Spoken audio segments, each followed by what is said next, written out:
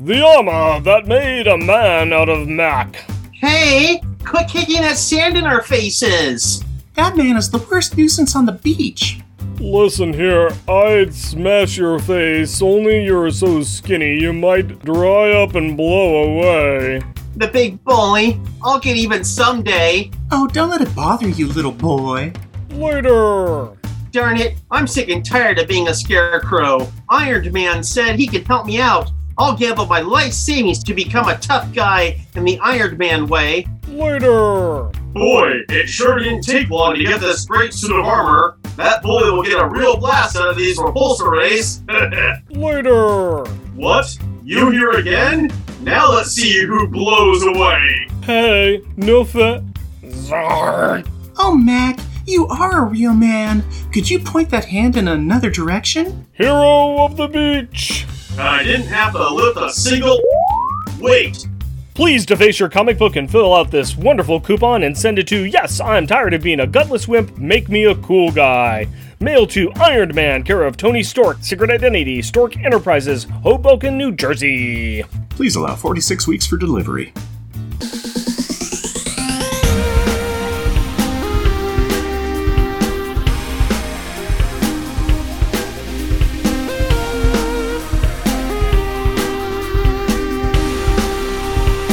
Welcome, dear listener, to our podcast. Jeff and Rick present Unpacking the Power of Power Pack, where we journey through each issue of the most underrated Marvel series of the 80s while drinking beer. analyzing awesome and amazing adolescent adventures, and absorbing alcohol. I am Jeff.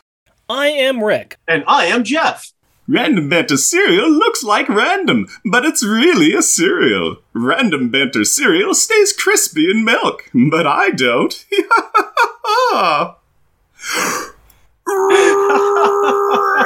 Random Banter time, buddies. Talk to me, tell me tall tales and tantalizing tidbits of trivia today. That's just creepy. That's just creepy. Which part? I mean, I know the general vibe that I give out is creepy guy. So, which part? That you remain tasty in milk? It's true. Crispy. I didn't say tasty. Crispy. I heard tasty. All right. This seems like a you issue at this point. Often something is crispy, it's often tasty, so there's a lot of overlap in that Venn diagram. This is true. This is true. This is true. So, do you know what this came from? Well, this came from one of the many cereals out there. It could be Lucky Charms. No, it's not Lucky Charms. Cookie Crisp! Ah, Cookie Crisp. Boom. Nice. In one. I saw Jeff waving his hand while Rick was pontificating. Going, if I roll through enough, maybe it's Cinnamon Toast Crunch. Oh, I meant to say. I give opportunities to people who deserve those opportunities. And one of those people is right here. All right. Well, it was really thematic for this episode. It was. It is. It was quite. So why would I have picked Cookie Crisp cereal to spoof on my random banter part? Any reasons? Because it's all about the cookies, baby. All about the crisp. Well, dag nabbit, I just can't figure it out. That's right. I know. Hey, don't make me clonk you. Oh, this is massive spoiler territory of this 7-page comic. I mean, this is crazy. I know, seven page story, and we're just kind of we got nothing better to do, so we're just going to talk about other things. That's what we're going to do right now. We're also hammy. We are very, very, very, very hammy. We're Hammy, we're Tammy, we know a kid named Sammy.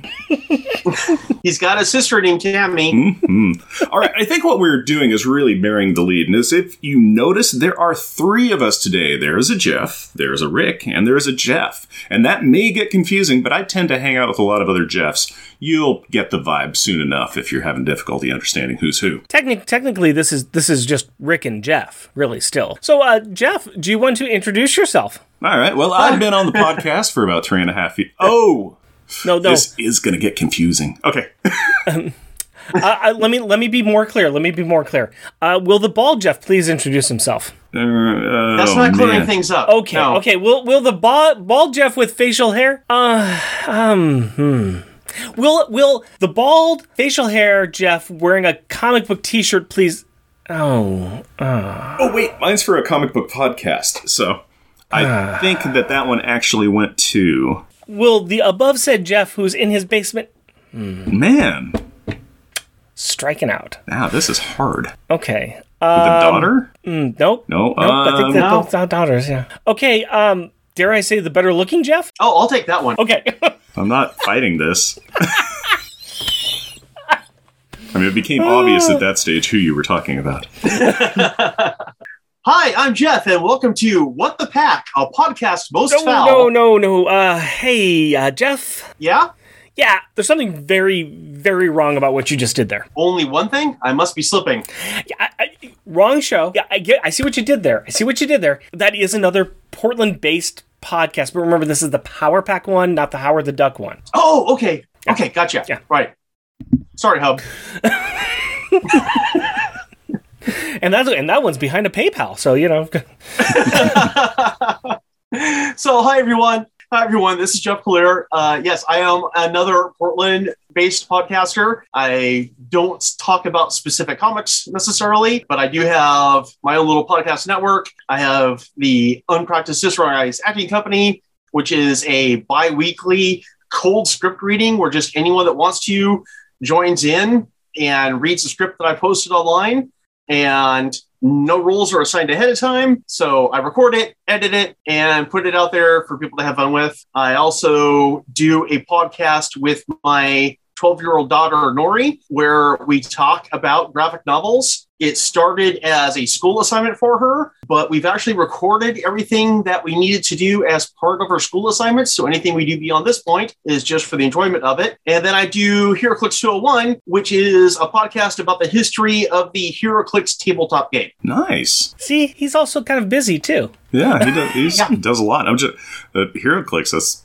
I was going to say that's a name I haven't heard in a while, but actually I do, and I think about it all the time. I used to play that. In fact, I got to meet the can't remember the owner of WizKids' name, creator of it, at a convention once, which was great. Yeah, me too. Mike something like that. Yeah. Yeah, and I still have a box for the original starter set, and he signed it for me, and he signed that original Powers and Billy's card. That was pretty cool. Very cool. I like that. Yeah. Yeah, no, Jeff has been one of our fans for a very, very long time. He actually is one of our only fans that came out and saw us do our only live show at a nearby campground that we were at with some of our friends, and that was a very pleasant surprise. It was a pretty primo venue, what with having to stop the show to let airplanes pass by and stuff. Hey, we had fun. We had fun doing it. That was great. And we brought beer for everybody, you know, even the kids. And it was such a nice day, too. It was beautiful. Yes, it was. Yeah. He's been a very wonderful supporter of our show. He's been a good friend to us, too. I think I've met up with him a few times. Even during the pandemic, we did the social distance exchanging of some stuff. So that's always very pleasant as well. But he is the one who reminded me about this issue that we're covering today. So I said, hey, why don't you be on the show and talk about it with us? So we are torturing him. I don't know if it's torture, if it was my idea.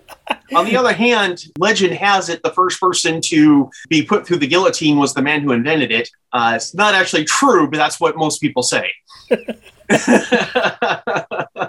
Is there anything else that anybody really wants to say? We've introduced the guest. Nobody really needs to know any more about our annoying lies. I mean, I know some people are out there with their bingo cards looking for how Jeff injured himself this week, but we'll go ahead and pass by that one this time because... Sunburn. Okay, sunburn. There you go. Check the sunburn off the card. There we go. We can move on now. Before we do that, though, we need to find out what happened last episode. So why don't we get a 2-sentence replay of last episode from our good friend Jeff? We covered two short stories. No.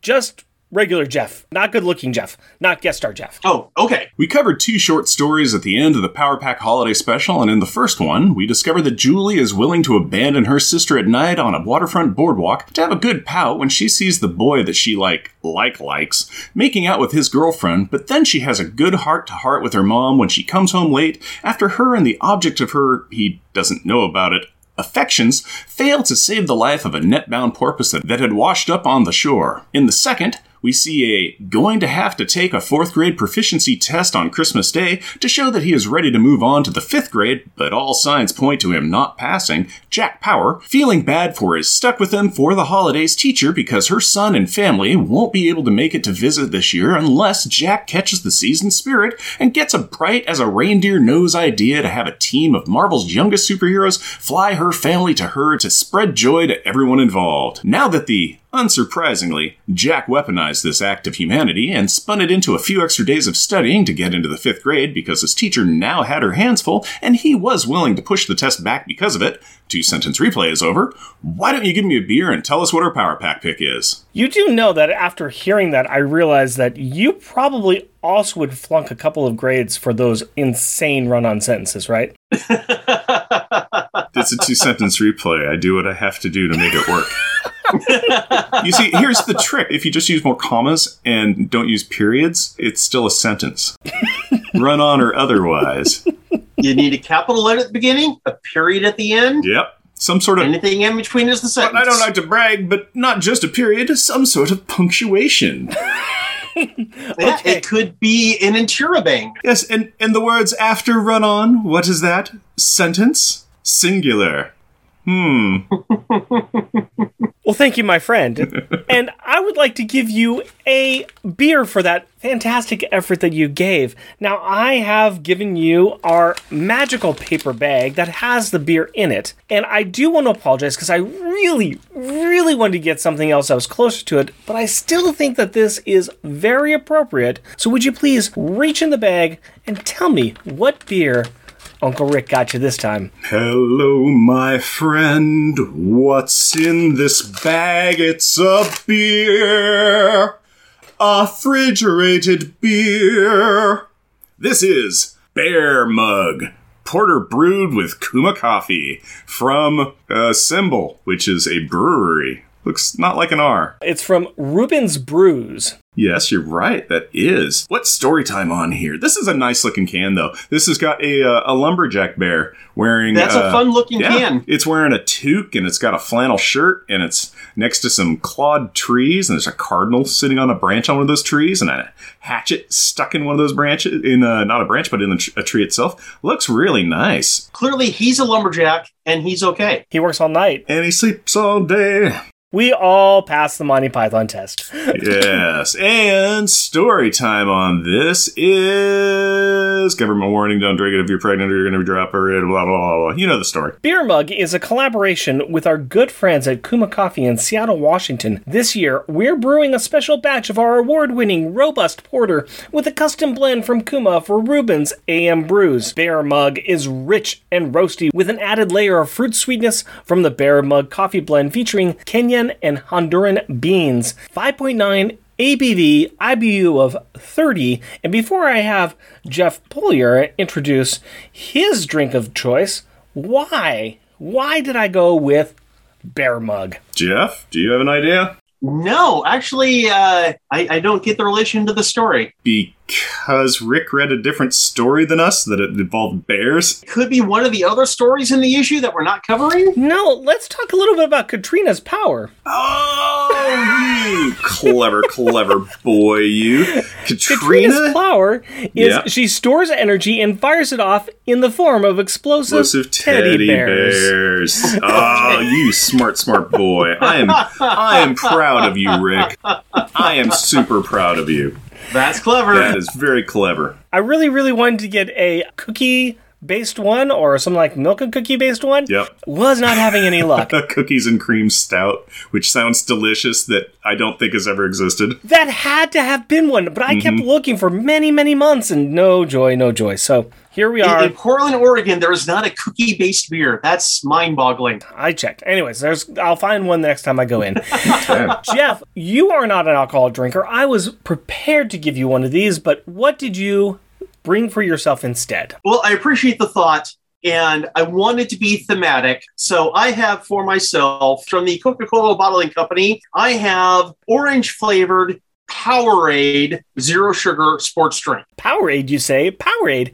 Well, I do know that the kids provide aid to some of their fellow superheroes. Yes. And they have power. They do have power. And in keeping with the thematic, I also brought a thematic snack. I have a Quest brand protein cookie, soft and chewy, double chocolate chip. There you go. It's because there is such a lack of chocolate chip cookies that is providing twice the amount that Earth needs. Yes. That is the satisfying snack that Galactic Puss needs. If none of this makes sense to you, hang on tight.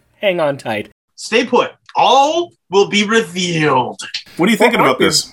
I am liking this. I'm not getting a heavy nose off of it. I'm getting a heavy kind of astringent coffee smell. Yeah, if anything, there is some coffee, but I'm not getting. It's not very strong. The taste is very, very coffee. This is a very coffee beer and very thick, black as night. Yeah, it is dark as sin. You cannot see through that. Very edges of the glass kind of have that reddish brown mahogany kind of coloration, but just at the very base of the thing, if you hold it up to some orchid lights like I do, because that's where I record next to. I just hold it up and make sure that I don't see any Jeffs on my screen whatsoever. That's a good beer. That's a good beer. You need to get more stouts. You're usually sad when we got the IPAs. You're like, oh, I still see Oh, man, you. I'm getting like a 3 out of 5 Jeffs on this one. This one I'm getting 0 out of 5 Jeffs. My drink is nowhere near as strong. It's very translucent. I can kind of, refract to see both of you through it. It's been a long time since I had a Powerade. It's not as strong as I remember, their scent or taste, but it's good. Got a little bit of an aftertaste, but it's not a bad aftertaste. Cheers. Cheers. This has got just the coffee and porter aftertaste. It's very coffee. It's very dark. You like porters? You like coffee? This is the one for you. This is it. I mean, this is what you got. There is not much more to talk about. Don't take this as a disparagement. It is a very generic coffee porter. Mm-hmm. It hits every checkbox that it needs. It just goes, coffee, yes. Porter, yes. A little bit sweet, a little bit bitter. Yeah. Yeah, there you go. That's the descriptor of it. It's not bad. It's not bad at all. It's very generic. It is exactly what it is saying it should be. And it's decent for that. I always thought it funny back on the Drew Carey show that he and his friends had a little side business called Buzz Beer, which was beer with coffee. And then years later, people started actually making that. And they're like, that's actually not a bad idea. Well, if it's an idea from a sitcom, then it must be a genius idea or waiting to be done. Which is why I have 4 dates at the same restaurant tonight. Oh, no. Oh, no. What's going to happen? Okay, the beer's kicking in. The coffee's kicking in. That's all good. All good. All good. You know what else is good? The opening credits, so we can explain some of these silly jokes that we have to people. That's the idea, anyways. Not as good looking, Jeff. Please take it away. What the? Issue number 1, August 1988. Bower Brats meet Clunk and Dag Nabbit. Credits: Terry Austin, he thunk it up and slopped ink on the pages. June Brigman, she drawed this piece of graffiti and graphite. Jim Novak, he spelled all the words right and worked long into the night. Glennis Oliver, she used all 64 crayons in the box. Count 'em. Carl Potts, he busted out crying and fled screaming from the premises. Featuring the Bower Brats. Sammy, a.k.a. Golly Gee Whiz, can become lightheaded. Tammy, a.k.a. Lickety Split, she flies very fast. Hammy, a.k.a. the Duke of Density, cloudy and dense. And Little Katrina, a.k.a. Assault and Battery, stores energy and fires off exploding teddy bears. Guest starring Clunk and Dag Nabbit. Tawny Baraxo, Dag Nabbit, manufactures and throws great gobs of cookie dough. And Rufus Washington, also known as Clunk, becomes a living portal to a dark place. A dark, rich, chocolatey place. We all hate the last day of summer vacation, but no one more than the Bower kids. Sammy, Tammy, Hammy, and little Katrina are refusing to frolic on the beach, choosing instead to sulk, which is contrary to what the caption box above their heads is saying, which, again, states that they are, should be, and need to be frolicking on the beach. Golly gosh, Sammy, do we have to just because it says so in the caption box? Whoever wrote that caption was a wise guy. I'm gonna punch him in the nose. Wow, don't want to frolic, want to play instead. Well, that will get annoying real fast. Too bad there's not something to distract this little hodgepodge of Bower Brats. Ooh, I think I spotted just the thing to distract them. How about an alien spaceship that they mistake as George Lucas's beach house? That's just the ticket we needed. But after going over to George Lucas's beach house and discovering that it is not a house at all, but actually a crashed, abandoned spaceship, the Bower Brats do what any good old American child of the 80s would do. They use this not a house, apparent hunk of junk as a target for rock throwing and graffiti. Because again, It is what any good old American child of the 80s would do. For that matter, this describes American children of just about any decade for the last several hundred years. Find something, throw rocks at it. This is an alien smarty pants ship whose name might roughly translate to a week ago the Tuesday last. I'm going to call it a waddle for short. After a waddle yells and tells these brats to cut it out, it continues to defend itself by using a long-winded exposition about being sent to Earth by the Smellians to warn them of an upcoming invasion by the Snarfs. This two-fold sword sets up a meta of the story and has the added benefit of causing the kids to fall asleep. That sounds highly effective. I use the same trick to make my family leave me alone. It is incredibly effective, and rarely is seen as cruel and unusual punishment. In a continuing gesture of unearned goodwill, or possibly a continued attempt at self-preservation, a waddle asks them if they want to help save the Earth. What's in it for us? I'll give you superpowers and snazzy costumes to go with them. Oh, well, okay. If you can't make us MTV VJs, I guess superheroes are the next best thing. Now it is time for the superhero roll call. Sammy, Mr. Not Alex himself, will don the superhero mantle of... Whoa there, cowboy. We already did that roll call like half a page ago. So what? Repetition and overstated exposition is comedy gold. You're not wrong, but how did you come to that conclusion? My life and the majority of my social interactions are spent engaged with a 3-year-old. Let's just move on.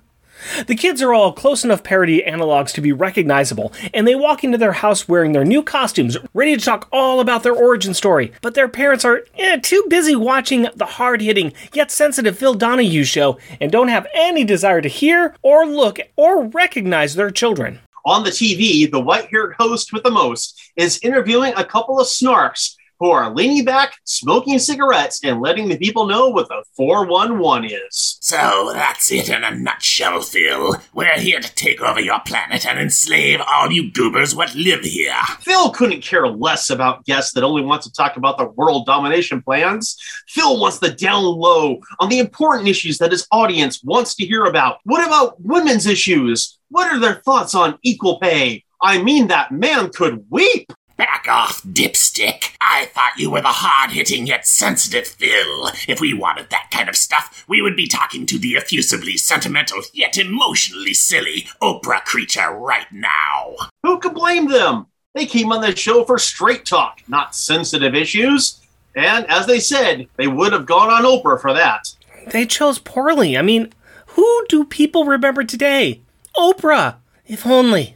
If only. The show is interrupted by a quietly sincere yet shamefully panic-stricken news bulletin read by a smiling anchor. A human woman news anchor, that is. Not like a smiling ship's anchor. That'd be weird. Anyways, this human anchor cheerfully tells the audience that the Snarf's invasion of our world has begun. The alien armada rings our planet, savage screech beams wreak havoc on world capitals, and casualties mount.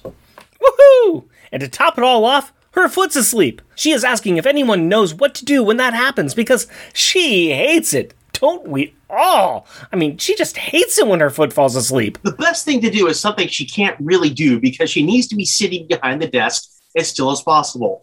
For most people, changing position... Jeff, handsome Jeff, you're way off topic. Sorry. The kids, meanwhile, have decided to keep their powers a secret from their loving yet overly protective parents.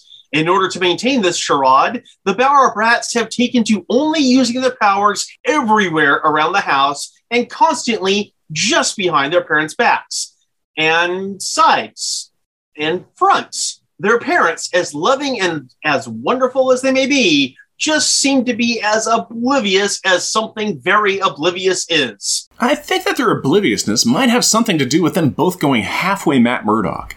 And that is where you go blind, but the body's way of compensating for that is to have all of your other senses remain the same, or maybe even less. It is good to see that not Jim Power, let's call him Dim Bauer, remains an awesome yet caring dad to his kids. He told them if they wanted to go out and play in the alien invasion, to not get their clothes dirty. Keeping your kids' clothes clean during an alien invasion. Man, that is good parenting. Let's see Reed Richards do that. Even with the alien invasion occurring, there seems to be an even more dire matter facing our heroes. Well, there ain't no more cookies. Step critter, I'll punch you in the nose. There ain't no more chocolate chip cookies. Wah! Gotta say, I'm with little Katrina here. No more cookies?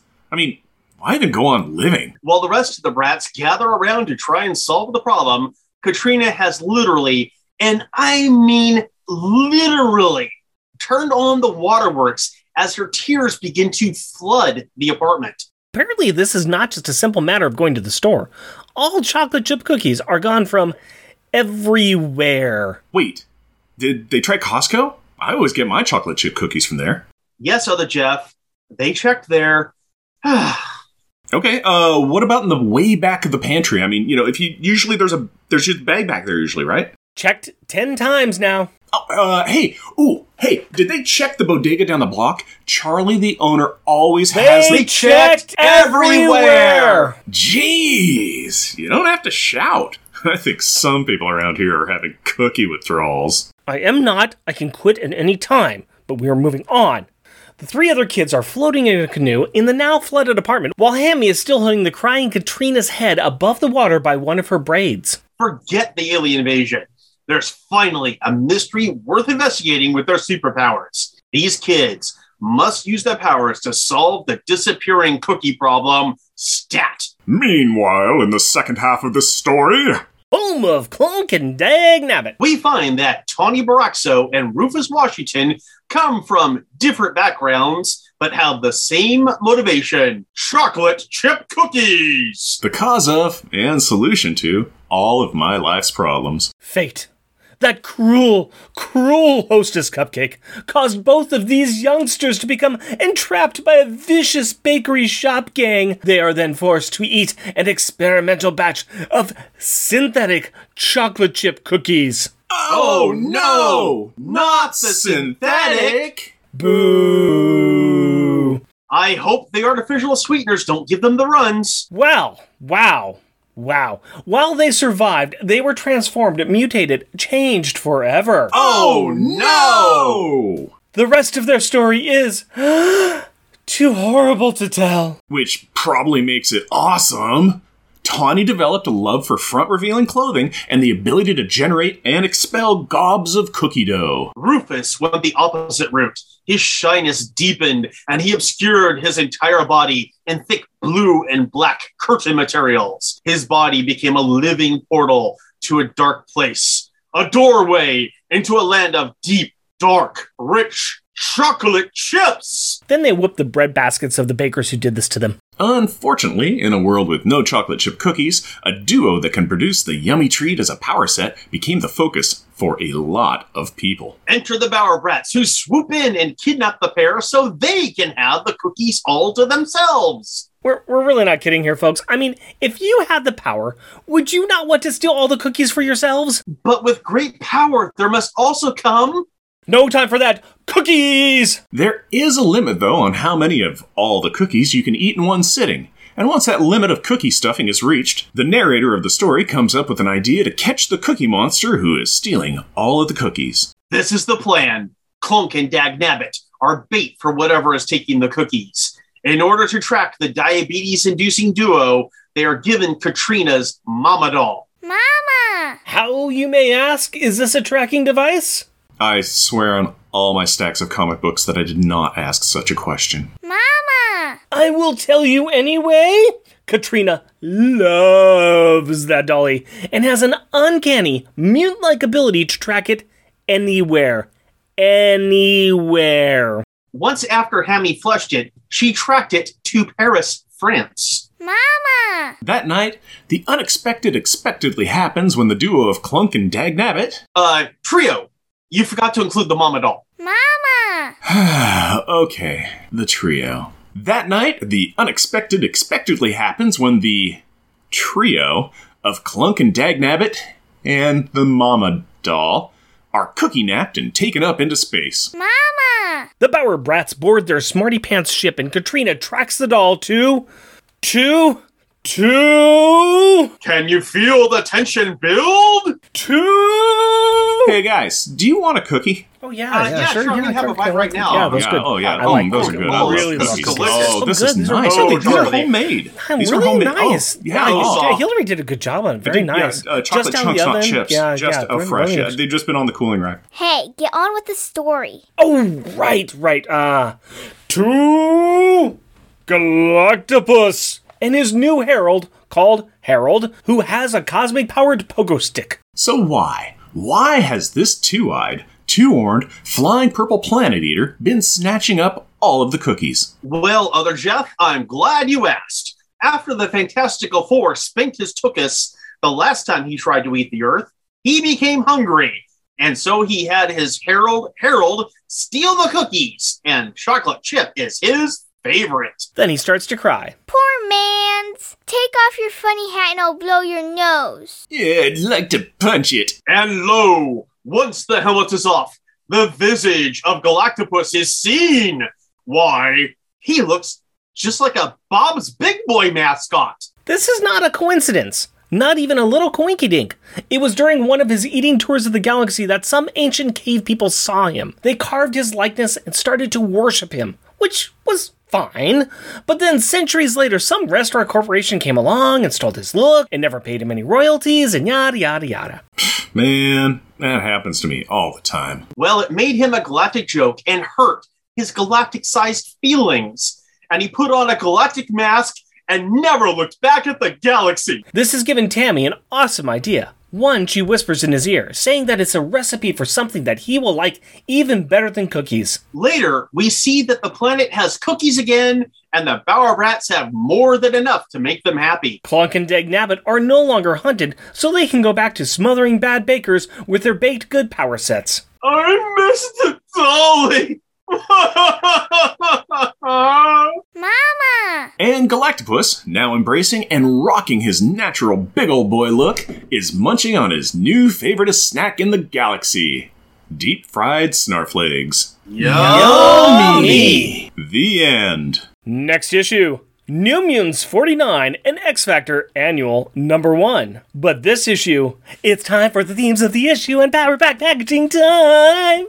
Is that a new song? Yeah, I just made it up. I know it is, because I love it when you do a new one for it each and every time. I think that's great. It is the themes of the issue. Let's talk about this cover and this package and this everything. Well, I'll start off by just saying that this cover was drawn by our favoriteest friend in the world, John Bogdanoff, with Al Milgram doing the inking. Better looking, Jeff. Why don't you go ahead and tell us a little bit about what's on this cover? Well, I'm probably, of the three of us, the only one that bought this when it was new. Nope. Really? I bought it new. Okay. I bought it brand new. Okay. I have about all 6-7 of these, I think, before I stopped collecting them. I can't remember how many of these I actually got, but off the rack. Okay. I was actually a little surprised it was 1988. I was thinking it came out after I graduated, but no, I would still have been in high school. So anyway, corner box has Wolverine and Forbish Man, and the banner at the top tells us this is the Marvel Mag of Mirth and Mayhem. What the? The usual battle of the century, when Titans tussle. However, the Titans on this cover are just hanging around enjoying themselves. Wolverine is using his claws to toast a marshmallow over the Human Torch, who's sitting there reading a copy of What the. Spidey is upside down enjoying a s'more. The Hulk is in a comfy chair in a nice suit, drinking some tea or coffee. She-Hulk's getting a sandwich at her for box lunch, and the Punisher's doing some needlepoint. It is a really fun, cute cover. Panel at the bottom says, "More action than you can stand." And we have the Hulk, who is also got his hair nicely combed. Oh, it's a very nice coif. Yeah, we actually have Wolverine saying, "Forget it, bub, we're on our break," and the Hulk saying, Union rules, don't you know? Yeah, I have used that multiple times. I have said, forget it, I'm on my break. Union rules, don't you know? And this is where I always got that from. I have used that phrase from this comic. This is a fun cover. Yes. It did what a cover is supposed to do and enticed me to buy the issue. That being said, neither the Power Pack nor the Bower Brats are anywhere on it. No, but this has everything you want from late 80s. It has Wolverine. It has the Punisher. It has got Spider-Man. You got the three powerhouses at that time of Marvel Comics. Yep. It's going to get people to pick this up. And it worked, because at least two of the three of us had this. Plus, first issue, we didn't really know what this was. It's what the, mirth and mayhem, and this looks silly. This is a joke book. This is parody. And this is a parody book that's got some good stuff in it. I mean, your mileage is going to vary on some of the content in this book. That's fine. But let's just kind of look at the people we've got on here. We've got people that have contributed to this. Peter Gillis, Hilary Barta, John Severin, Terry Austin, June Brigman, which we're going to talk about that one here pretty soon here. John Bogdanoff, Al Milgram, Steve Ditko, and John Severin. We've got some top tier people that have contributed to this book. And that's just the first issue. Yeah, and that's the first issue. So they came out of the box swinging on this. Later issues had contributions from John Byrne and Chris Claremont. Some of Aaron Lopresti's earliest work was in an issue of What The? And all they're doing is making fun of the company that's giving them the money. Yeah. For the most part, Yeah. They also make some fun of the Distinguished Competition. Oh, yeah. And they have to. At least in this first one, it's pretty much good fun. It's good, clean fun. They are doing just some silly, goofy little parodies over the things that have got them a lot of money. Because they can. Mm-hmm. Yeah, it's fun to be able to just kind of cut loose and just be like, this, it doesn't matter. I can, do you want me to make a story? It has to be nonsense. You bet. I can just do a thing. It doesn't matter what it is as long as it's got some laughs in it. And that's great. So, yeah. Now, Jeff, you have only read the one story in this book. Yes. This one. Yeah, you. I did not let you borrow this because I'm mean. The other Jeff, and I will talk really quickly. I mean, there's three other stories that are in here. Is there any other one that really stuck out as, before we get into the one we just covered, is there anyone that really stuck out to you as being really good or memorable? When I was young, my favorite of the four stories was the third story, The Unnecessary X-Persons and the New Pubescents in When Titans Bunch. Yeah. And it's making fun of the X-Men and the proliferation of X titles and how they have to cross over fairly often. Yeah. Not just with each other, but with the rest of the Marvel Universe. And it's just escalation and escalation and escalation. It's really insane. Even better is, it's one of our favorites. It's John Bogdanoff's art, and John is just cutting loose. He is very cartoony, very silly, making him very extravagant on the choices that he's got, and you can just tell he's having fun, and there's a joke in every single page as they get more and more of the Marvel Universe there. And finally ending with, the Beyonder there talking about Secret Wars 3. No! Yeah, I would say that is also my favorite as well. Well, and the story ends with the artist dying of a heart attack. Yeah. Because there's just too much going on. He can't handle it anymore. Very much right out of Monty Python again, kind of a Holy Grail-esque there, where the artist dies at the table. The tombstone in the final panel says, moral, team books kill. Yep. And that's true. The first story is about the Pulverizer, which, it's all right. The last one, it's another Secret Wars kind of a thing, and it's Steve Ditko just kind of going nuts on art, which I think Steve Ditko's art makes that last one really interesting because it's all about the Watcher and everything he's doing. The third story and the Powerback story are the best two that are in here. If it wasn't for the credits, you would not be able to tell this is Steve Ditko art. Right. It is wild. It's insane. It is severely distorted. Which makes it even better.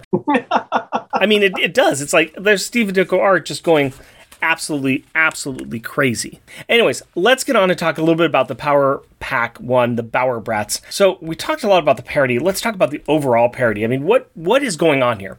It's kind of nice that they put Power Pack in this first issue because, they've got X-Men, they got Secret Wars, they've got Punisher, and they got Power Pack. So bravo Power Pack for making it with the top ones there. What makes a good parody? I mean, I think we said at the beginning, you recognize the kids. We don't have to do too much explanation on who the kids are. We recognize exactly who they are meant to represent. How did you guys like the parody, the joking of it? I love wordplay, so the fact that so much of the humor in this comes from mocking existing characters and ideas by slightly twisting names and words greatly appealed to me. It also greatly amuses me that the parody versions of Alex, Julie, and Katie look like parodies, but Hammy just looks, and for that matter, sounds like Jack. Yeah, that's why I didn't change. I was like, okay, how am I going to do a voice? I'm like, should I do a tough guy? And I'm like, no, Jack's going to have my generic.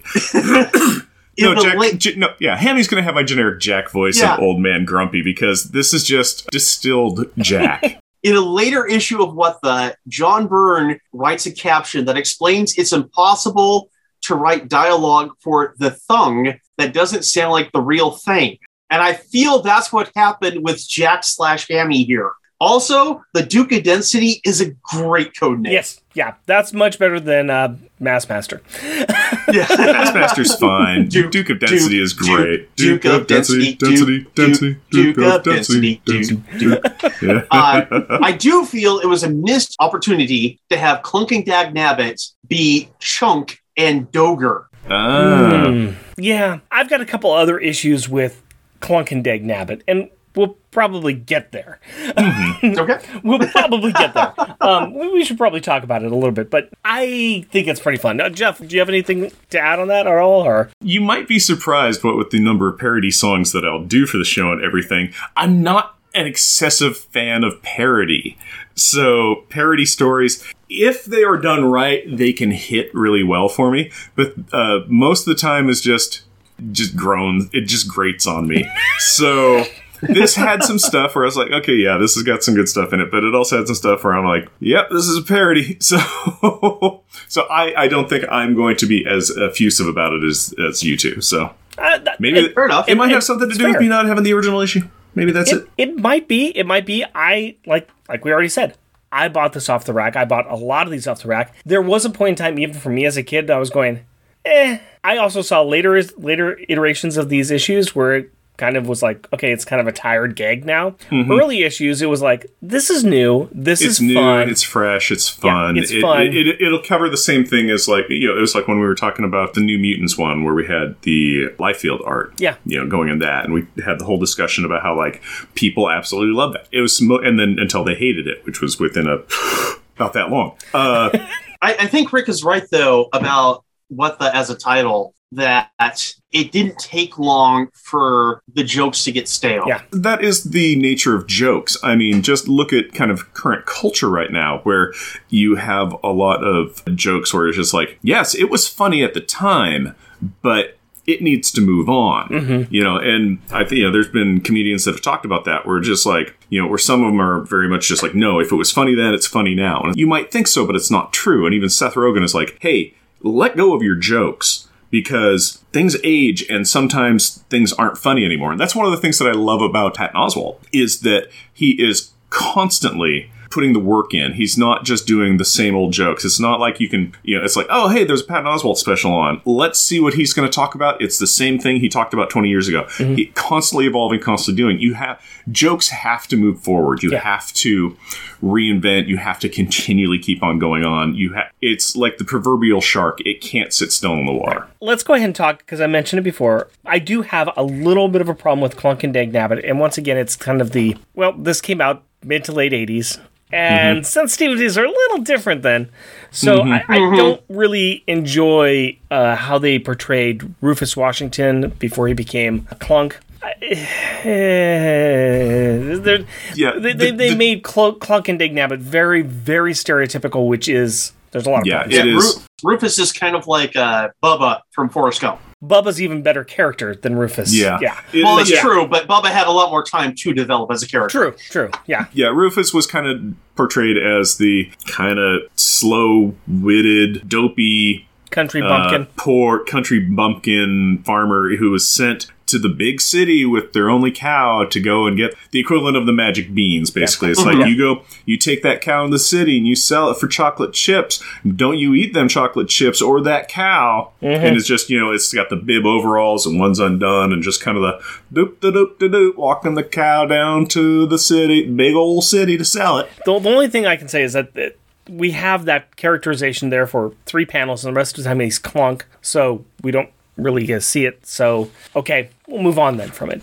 So it's, other than that, I mean, yes. Yeah, Dagnabbit is the stereotypical cares of nothing. Yeah, she's a wasp. She's the rich, affluent, doesn't understand any society that isn't just her smallest of realms. It's just like when Bower Brats come, and let's just admit it, kidnap them to steal their cookie powers.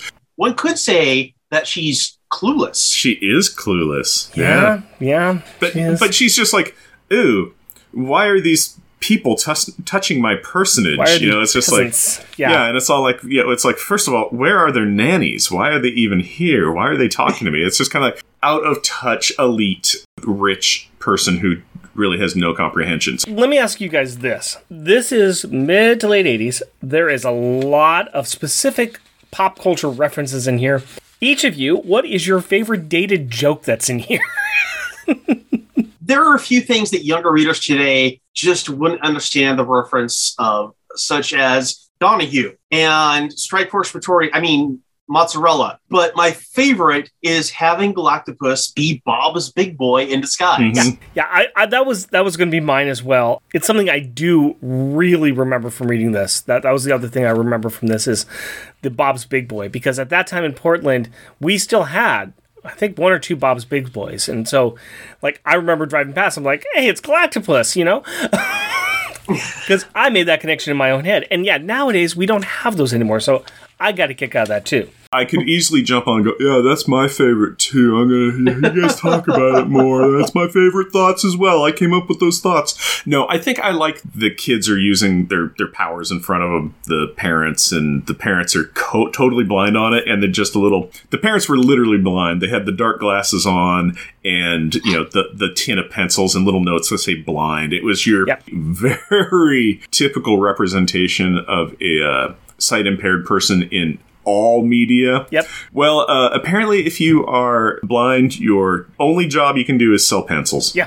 And they did that. I do remember as a kid actually encountering, with my parents, someone who was blind and selling pens. So, yes, it's a stereotype, but it's a stereotype because they actually existed. I had a blind friend in college at Clark. Awesome, super smart, super fun. Everything about her was great. She did not sell pencils. So, to your knowledge, you don't know. You're right. I don't know how she made her way through. How she paid her way through school. She might have worked hard for that money. She might have selling worked those hard pencils. Yes. Selling those pencils on the hard streets of a big city. A girl's got to do what a girl's got to do. Is there anything else about this very, very small little story that you guys want to talk about, or should we get onto our power thoughts? I thought it was funny that they introduced the abandoned spaceship on the beach, and the first thing the kids do with it is tag it, tag it, and throw rocks at it to break the windows. Oh, hey, man, that is accurate. Well, and Tammy was painting specifically Kilroy. Yes, thank you. I couldn't remember the name of it. Yeah, Kilroy was here. And I think Katrina was painting a smiley face. Yeah. And Sammy and Hammy were chucking rocks at the window. Yeah. Because that's what kids are like. But we are like people who like to talk about power thoughts. So let's talk about what we're going to put onto that floating refrigerator that is now just submerged below all of Katrina's tears in the family's apartment. What is the joke artwork that we would like to put onto that submerged refrigerator? Let's start with our guest, Jeff. So my top joke visually is the 4th page of the story, 5th panel. Assault and Battery's tears have filled the apartment so much that the rest of the Bower Bats are in a rowboat, but their parents are still on the couch wearing scuba gear, but oblivious to anything out of the ordinary. And I do like that we got Hammy over there holding up Katrina by the pigtail and just looking angry about it. Yeah, Hammy's generic basic thing is grumpy face and this motion in the background. Yep. Punching his palm. I'm going to punch you in the nose. Yeah. No, I like that one. Yeah, that is on page 12 of the comic. The other thing I like, too, is that there is a picture in the background, and the picture is also wearing a snorkel. Did I notice that? I did not notice that. That is fantastic. Nice. Yeah, they're wearing scuba gear. Yeah. Yep. Yeah. All right, other Jeff, what is your favorite joke one? My favorite joke one is on page 15 of the comic. Mm-hmm. And I call it Cookie Tummy. And it is a road I've been down many a time, my friends. This is after the Bower Brats have kidnapped Clunk and Dagnabbit, eaten their exceptionally large fill of fresh-made cookies from a Power Set Power. They've all got that standard, just the big old tummy bloat where it's just the cartoon version of saying, yeah, you can tell they're full, and in fact overly full, because they've got cookie tummy. You got 3 of them that are just near comatose, and you got Tammy's in there actually talking, but she's also got the wide eye. I am like sugared up kind of look on her face too. Yeah, it is funny. The 3 kids in the background, they all got the bloated tummies. They've got Sammy and Katrina are still eating cookies, but they've all got smiles. Each and every one of them is just happy. It's just like, yeah, man, that's what I needed. I'm going to go back to page 12 because what you mentioned as Jeff as your favorite little dated reference with them holding the little cups with blind and the pencils, I found that to be very funny. Not so much about that, but I like all of the things that the kids are doing in front of them. Sammy's hanging upside down and Tammy's like flying right in front of him. Hammy is sitting there with punching his air fist, still angry looking. The only one that is behind the parents is Cloud Hammy. Yeah. But he's like everybody else he's is right directly in front of their he's parents' right view. up in their face, though. I mean, that's the one that got me. I thought that was very funny. Let's go back around and talk about our top best art one. What is yours, Mr. Polier? Of the story, page 7, panel 5, they find Galactopus and Harold. Galactopus is standing on 2 planets at the same time. Yeah, that's a good one. It is an epic shot in this very funny story. Yeah, I agree with that one. I do like that. He's using 2 planets to stand on, which is very cool. That's very Galactus. I like it. Yeah. I love original flavor Galactus scale issues because it's either like he's about like 20 feet tall or the size of 9 galaxies. It's just like, it just depends on the artist where it's like, well, the Earth is a glimmer in his pupil, kind of thing. Or it's just like, well, I mean, he's tall next to an average tall person, But what you're saying is he's never just a cloud. Yeah, he's never just a cloud. Yeah, he's not. He's not an angry space cloud. Shots fired at Fantastic Four 2. And Rise of the Silver Surfer. Wow. Yeah, and Parallax off of Green Lantern. Yeah, he looked a lot like Parallax in Green Lantern. I think that is a problem that occurred in later, early 2000 era of just like, we need a big giant monster that they're going to fight. Well, Galactus is a giant, purple armored man, and they're like, no, that sounds ridiculous. I know. How about an angry cloud? No. Well, we got a particle effects generator that we could make, and it could look like an angry cloud. We're at the end of the movie, and we have only 1 stack of money left. Yeah. We started off with 50 stacks of money. We've got 1 stack of money. Painted yourself in a little bit of a corner there, didn't ya? All right, Jeff, what is your top best art one, sir? My top best art one is on page 9, and it is a splash page credit page, and I call it Make-A-Wish. Yep. Yep. And that is what Sammy is saying. He's saying, everybody make a wish, because it has the Bower Brats and Clunk and Dagnabbit, and they're all holding onto the toes and feet of a very distressed Snark, because they're gonna pry him in half. Yep. But going with her elite status, yeah, Dagnabbit is barely holding on to 1 toe of the Snark. She just has a 2-finger thumb pinch. And forefinger. And she looks disgusted that she's touching it at all. Yeah, she's leaning away from it. She's just like, I'll do it for the publicity photo, but Clunk is the only one really doing work on their leg. It's true. And then on the other hand, it's all about Mr. Hammy. He's like, I'm grabbing my arms around this thing. I'm gonna yank until I get my wish. And the look of just terror on the poor Snarf's face. Yeah. I mean, no, this was my favorite one too. I went back and forth. I really like this. This is all you needed to know. This is the joke right here. It's Bower Brats and Clunk and Dagnabbit, and I liked it. I liked it a lot. I'm with you guys on that. All right, let's move on to Rubber and Glue moment. The best or most childish insult. Let's just go ahead and do our top ones again. And this time I'm going to start with the other Jeff. Original flavor, which is me. I call you the spicy ranch one. Dressing I'm not a big fan of. Cool Ranch is how I view myself. Spicy Ranch. Spicy Ranch. Spicy. Interesting. Spicy. I like spicy stuff. Man, I could go for some spicy stuff. Chips sound really good right now. Focus. Never mind. Focus, Where are we at? Focus. Pull. Okay. So, my favorite rubber or glue moment is on page 11. There's a lot of them on that page. There is a lot of them on that page, but it is from my favorite alien race to voice on the Phil Donahue show. And this is when Phil Donahue's like, yeah, I don't care about your alien invasion plans. I want to know about, like, what do you think about women's issues and stuff? And that one snarf is just, Back off, dipstick. Dipstick. Dipstick back is off, dipstick. Dipstick is very, very good. Very good. Very good. All right. That's one of them. Other Jeff, I will let you go first and see if you take mine. What is your favorite? My favorite is it's page 10 of the comic, it's page 2 of the story. Panel 2, when Tammy says, "Quit crying, little Katrina. You'll over-salinize the ocean." Nice scientific little insult there. Very well done. Very well done. I like it. How many people ever thought that could happen, Yeah, a child could cry. I've never seen a small child cry before. Every day about everything.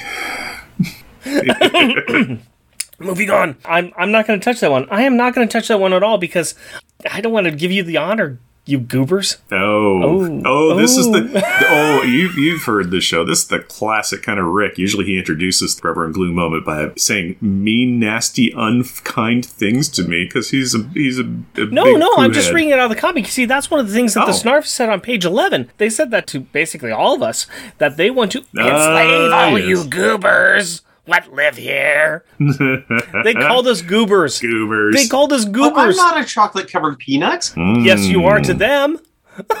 Oh, okay. How do you know that flesh doesn't taste like chocolate on their planet? Huh? Well, if you are what you eat. I want to flashback to the previous issue that we covered where it's shut your hair hole, monkey man. Okay, all right. Enough Okay. insulting. We're going to do this. We are pretending that this is a real Power Pack book. We are going to rank the children's, and they all are wonderful. No. Yeah. Yeah. Okay. Yeah. So everyone's a star child. Stars in detention. Who is going to be the best and the worst child? Who is your worst Bower brat then? My worst is Golly Gee Whiz. Golly gee Okay. whiz. He is completely ineffective and only important to the story because it needed an Alex stand-in. Yeah. Yep, that's fair. Okay, I That's could fair. see that. It was a short story. There was a lot of people that didn't do anything. Yes. But of the people who didn't do anything, he did the least Yep. Mm-hmm. anything. I can agree with that. I could see that. I can agree with that. Not a bad choice. Not How a about bad you, choice. Rick? I went with Katrina. Really? I did. I went with Katrina because I really wanted her to stop crying. Oh, you. I can't. You angry parent. I am. You just I angry, am. abusive I am. parent. I am Okay. not happy with the constant crying. Not my cup of coffee I get that. or cup of coffee. Yeah. Or a cup of coffee. I don't drink tea. I drink coffee, my dear. I also choose Katrina. Not because of the crime, because I'm a better parent than that, but because she flooded the apartment, which would have destroyed it. She also then, when they left, that flooded apartment also washed the parents out the window so they could plummet to their death. Here is the biggest thing on her that really struck her as my worst child, and that is when they were using their powers in front of their blind parents now, she was disintegrating the roll of yarn that her mom was knitting with, and I thought that was immensely cruel. Yeah, that's not cool at all. That's not cool.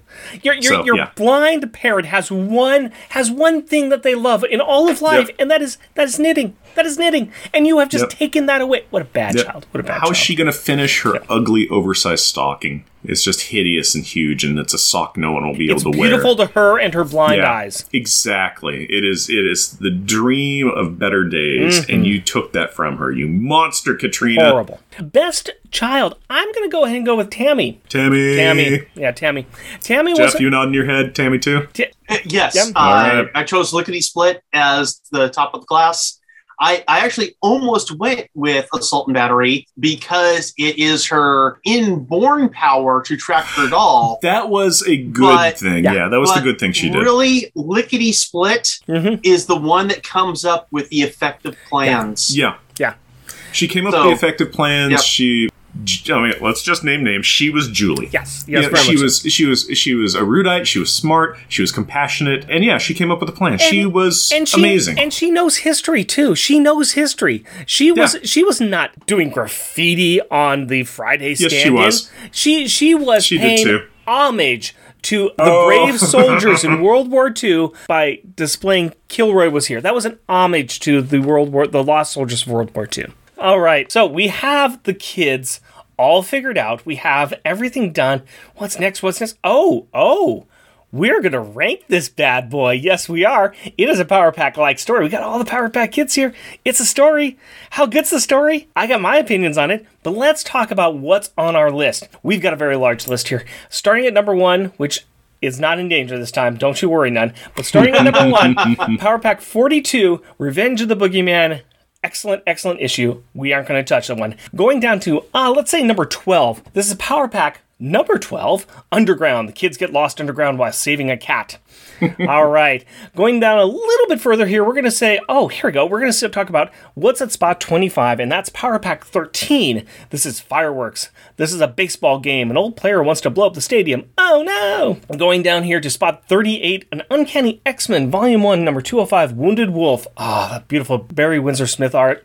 Love it. Wolverine being hunted, and Katie is helping him. Down at spot 48, we've got Seeing the Light. This is where Power Pack 37, the kids meet Rebecca, the young mutant who teleports towards light. And down at spot 62, Power Pack 21, The Great Googam Treasure Hut. Aha, now we're in Terry Austin territory. Yes, sir, Bobby. Carrie D and Jack save the author from 2/3 of the Three Stooges. Yes. And all the way down at the very, very bottom, still Acts of Vengeance, Typhoid Mary. Yeah, less said about that one, the better. Okay, Terry Austin wrote this one. I'm going to be honest with you guys. This is my favorite Terry Austin story that we've seen. Okay. All right. Terry Austin loves Power Pack. We found that out from good old John Bogdanov told us how much Terry Austin loved it. So I'm a lot more forgiving of what Terry Austin was doing. But I could totally see that and kind of agree. So let's look at what the top spot is for Terry. I think that is on spot 55, the Strange Tales 12 through 14. Okay. Well, I think this is a good place to start because, Strange Tales, and we've also got Cloak and Dagger here, so we've got something very, very comparable. This is a more silly version of that one. Like I said, I think it goes somewhere around here. I think that this is good. We just ranked Sweet Young Blondes from the Power Pack Holiday Special number 1. We have this up here about spot 54. And then, of course, above that's Mysterio. I'm really kind of liking putting this maybe at spot 55. I think that's fine. I think this is a fun little story. I think it does what it should do. Maybe go above Sweet Young Blondes. I'd be willing to. I'd be kind of curious to see how high you want to go on this, Jeff. Oh man, yeah, they're similar-ish in length. They have very different themes thematically. Yeah, Sweet Young Blondes obviously was a Julie story, where this is a. My goodness, there's Bower Brass, Clunk and Dag Nabbit, and Galactopus, and a Herald in there. There's a bunch. There's a lot more story. There's a lot more story in this one. There's a lot more story. There's a huge amount of story. But you know what's not in this story? No Fantastic Four. Ooh. No Fantastic. I know. I'm kind of. Ask you this. Let me ask you this. Would you like this one more than the Mysterio one? This is where Power Pack solves the Scooby-Doo story with an old man Mysterio from Power Pack 55. Man, I kind of do like this better than Mysterio. Wow, let's just keep on going up then. Yeah, I think I might like the Job better than where the Power Pack babysits Cable, though. That's about as short and inconsequential and as silly as this one. So I think that's good. I think that one might be a little bit better because, it's a little more serious. But yeah, I think we're in the definitely right area here. I am perfectly fine with this being the new number 53. Mr. Pohl, you're our guest. Do you kind of like that? You've heard our show before. You kind of like where that's sitting at? Since I wasn't a Power Pack fan back then, I rather enjoyed them being skewered this way. I knew just enough about them to understand all the things that were being made fun of. For that reason, I ranked this rather highly. Based on years of listening to Unpacking the Power Pack, I would put this on the list at number 6. Whoa! Okay, I'm going to look and see where this is at for number 6 here. Number 6. That's still rolling up. Number 6 is Power Pack. Power Pack number 4, Rescue, taken to space. Jack rescues his family. Well, they are rescuing chocolate chips, but yeah. Whew. Oh, that's a good point. Yeah. Number one. They're bringing cookies back to the planet. Cookies back to the planet. And that's right above small changes. That's where, Wheezy resets the entire Power Pack story. So, I mean, Yeah. I mean, yeah. Now, I appreciate your opinion, sir. I do appreciate your opinion, but I think we're going to ignore it. I realize that my opinion does not affect the official ranking. No, But you did ask. It actually does. Yeah. Not in this case, though. We'll go ahead and keep it. We'll keep this one quite well over here as the new number 53, and that is going to be a nice little place for it. Like I said, I enjoyed this. This is good memories from reading as a kid. If you get a chance, check out What Does. They're good fun. You can't find this one on Marvel Unlimited, unfortunately, but keep your eye out for them. They're kind of fun. We have drinks that we need to find a nice ranking for ourselves. Mm-hmm. Jeff, what are you thinking about Bear Mug Porter brewed with Kumar coffee? I'm fond of it. It's a very generic what it is. Mm-hmm. The closest comparison I could think of would be Kona's coffee porter. Yes. They're in the same vicinity. That one is a lot more kind of dirt flavor. Mm-hmm. It's got like a harsher, acerbic coffee flavor. Yep. This has a smoother flavor going on it. It's a little bit sweeter. It's nowhere near as like coffee ground flavor. Yeah. I am enjoying it. Yeah. I like it a lot. It's just missing something to push it over the top to be like, oh, this is a favorite beer. It is very good. I'm going to give it a 4. Yeah. It's a strong 4. I am agreeing with you on this. This is a good 4 for me as well. I think it's quite enjoyable. I think it's good for what it is. There's nothing special about it except that it is a fine beer that doesn't have a lot of negatives against it. So by the good people over at Reuben's Brew. But that's what we think of this beer. Mr. Pollier, what do you think of that lovely Powerade you got there? Well, I've had about 26 of the 28 ounces. Pretty sure I'm going to need to go pee really soon.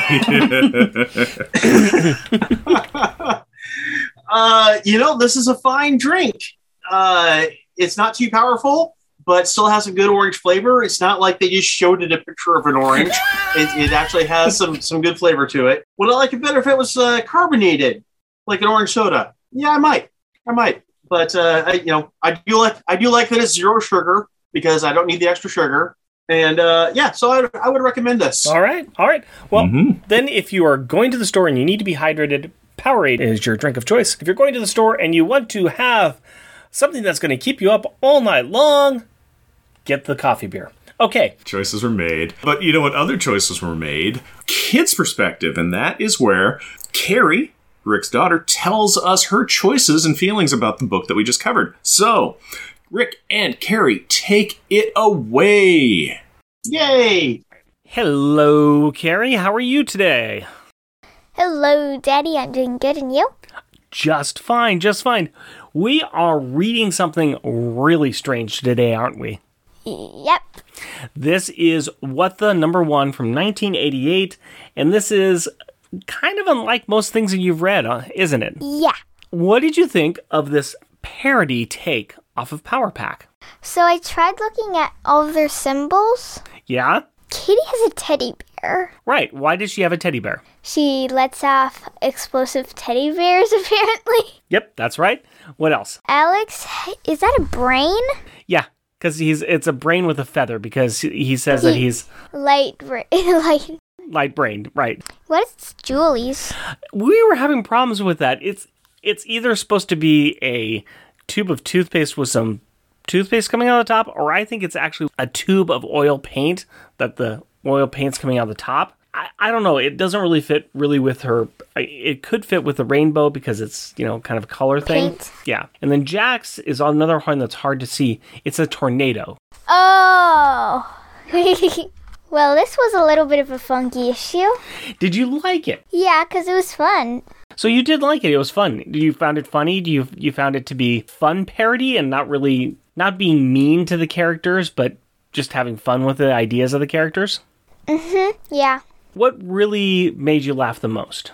I think what really made me laugh is Cloak is not supposed to be crying, Yeah. But instead he's like, I miss the dolly. Wah! So you like the dolly joke then, huh? Yeah. Okay.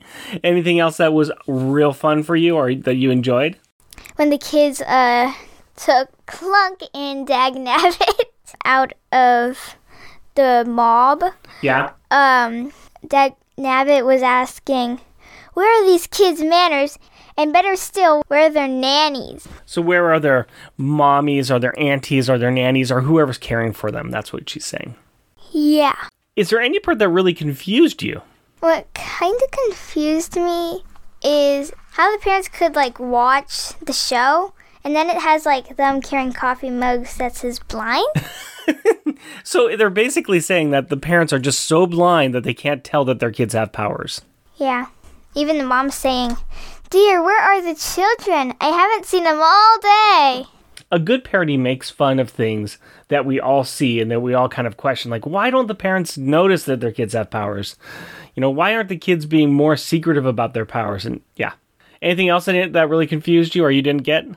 It kind of confused me about Julie's symbol, but we kind of already talked about that. And then I look at, the page where the parents are, watching television. Yeah. And, the last panel on that is, I realize it says Strike Force Mozzarella. Where are you? So there was a comic book back in the mid-80s that was called Strike Force Morituri. And so it's just kind of a play of force. It's just a play off of that. That's what it is. Yeah. And then she says, and to top it all off, my foot's asleep. Yeah. It's just silly. Good parody is silly, too. Parody is silly. So this has got a lot of silly, goofy stuff in it. Yeah. Anything else you want to talk about this issue? Did you like it? You said you liked it, right? Yeah. Anything else you want to talk about? No, I don't think so. Okay. Well, thank you very much for your time, Carrie. You're welcome. I love you. Love you too. You thought that was pretty funny, Carrie? Yeah, I agree. That was pretty funny. I like your thoughts on that. Shout out time! We like to recognize those listeners who take the time to write in or leave us a review.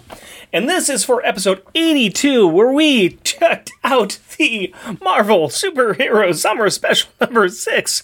Who can't say that with a straight face? Natives in a Strange Land. AJ, Certified Mass Mister. Al Sedano and Resurrection, an Adam Warlock and Thanos podcast. Asimov Fangirl. Chad Michael Simon. Charles Gears. Chris Flighted. Clinton Robinson and his shows, Coffee and Comics and Fan Film Fridays. And he says, this is the one? Your new favoriteest Power Pack story? Craig McNichol. Ed 209. Green Lantern HG, who posted the first pictures of the Unipiper on our Twitter account. Thank you, Green Lantern HG, and thank you to all of you who listened and posted pictures of the Unipiper from Portland, Oregon. That was fun. I forgot why they were doing that. I did too. I'm like, they're sure sending us pictures of the Unipiper. I mean, which is cool. That's but why? right. Oh, that's right. We talked extensively about them. Interesting. Fractal. Jeremy Daw. Max Reads Comics. Matthew Birdsey. New Warriors Talk. Nicholas Prom and his podcast, Captain Freakout's Psychedelic Radio Show. Go ahead, Jeff. I'm skipped. Go ahead. I'm sorry. No, it's okay. Sean and the Secret Wars and Beyond podcast. Tim Price, the Podcrasher, and his show, The Outcasters. Waffles and his show, Waffles and Mario Talk About Things. Now it is time to thank our Patreon supporters. I've been adding alliteration every episode, and I said enough is enough. So we are going to scale it back and just use our favorite 3 for each name. Starting with the adorable, astonishing, and amazing Andrew Burns. Cheerfully cheeky and charming Char Logan. Challenging, cheesy, and chuckling Charles Gears. Destructive and devastatingly delightful Damian Witter. Dynamically dangerous and devious Doug Jones. Exciting, energetic, and entertaining Edward Veroci. Jesting, joking, and jovial Jeff Polier? Aw, thanks, guys. He is jovial. Just jealous and jeweled Jeremy Daw. Muscly, mighty, and meticulous Matthew Birdsey. Mythical and magnificent monologuing Matthew Lazaritz. Rudely rhyming and running Rustin Fritcher. Steely, salty, and steamy sailor Bear Zodar. Sad and sickeningly silly Shag Matthews. Strange and stirringly steady Stephen Gray. Tyrannically terrifying and tame Tim Price. Technically terrific and triumphant Todd Enoch. Weird and wonderfully wacky Wind. And hey, Jeff, handsome Jeff, good-looking Jeff, Jeff that's not me, we really want to thank you for being on our show. And can you tell us where people can find you on the internet if you want to be found there? The best place to find what's going on with the Podcastcadia Network is at my website, podcastcadia.com, podcascadia.com. There you can find links to all my shows. There's also a links page for other podcasts I like, including, monthly Monday Movie Muckabout and Jeff and Rick Unpacking the Power of Power Pack. You can also find Podcastcadia on Facebook. And of the three shows, the Unpracticed Disorganized Acting Company also has its own Facebook group, which is a good way to find out about all the recordings that are coming up. You've heard about his shows. He's already plugged mine. You can also find us sometimes over on the MI6 Rogue Agent episodes of Honor Match Secret Podcast, my monthly Monday Mookabout show. You know where to find us. Jeff, what about merchandise? Well, we have some merchandise available on Redbubble, so you can go to redbubble.com and search for Unpacking the Power of Power Pack. Merchandising, where the real money of the podcast is made. Yeah, you gotta monetize. If you're not monetizing, you're nothing. You're wasting your time. Power Pack the Flamethrower. The kids love this one. Yeah, Power Pack the Job Broken Glass. You know, for kids, you can just play with it. Broken glass. They love it. You can just look through it like it's monoculars or something. Jeff and Rick Present is a bi-weekly self-produced podcast recorded in front of a live studio audience of people that keep interrupting me as I'm trying to finish the show in Portland, Oregon. If you would like to interact with us through the magic of the internet, you can do so through Twitter at Jeff and Rick Present, our Facebook page, Jeff and Rick Present, our email address, jeffandrickpresent@gmail.com, or at our website, jeffandrickpresent.wordpress.com. Also, our YouTube channel is at Jeff and Rick Present.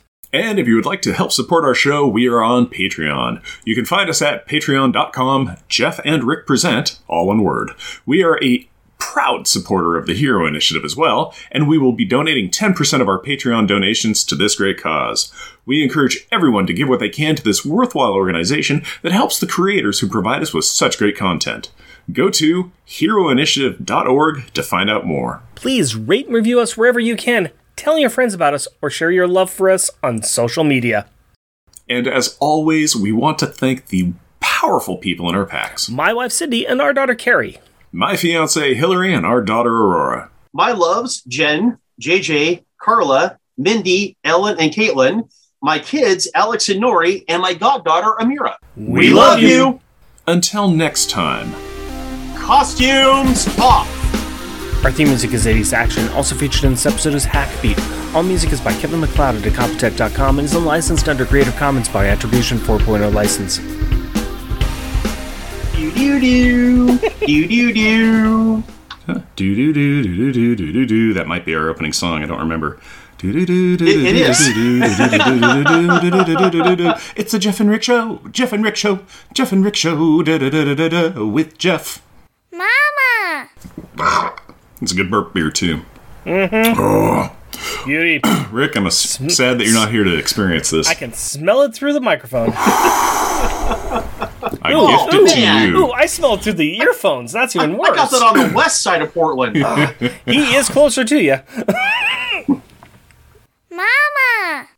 I was going to also mention, too, wouldn't they call a halfway Matt Murdock a Mike Murdock? Ooh. Mama! Do you guys want to sync that up or do it individually? I always sync it up in post. You know, I actually work for a living.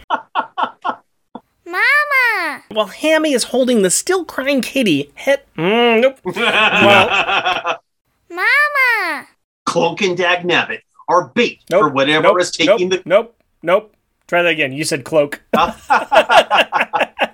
I think maybe... Salute! Salute. Hey.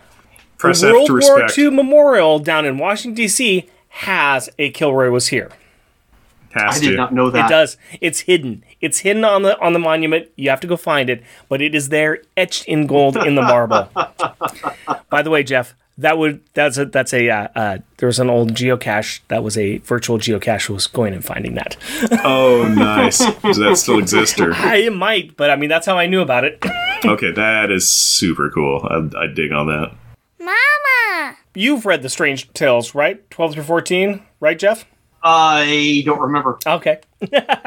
honestly. Did you hear the podcast we did about it? Well, I've heard every podcast, so yes. You're an expert then.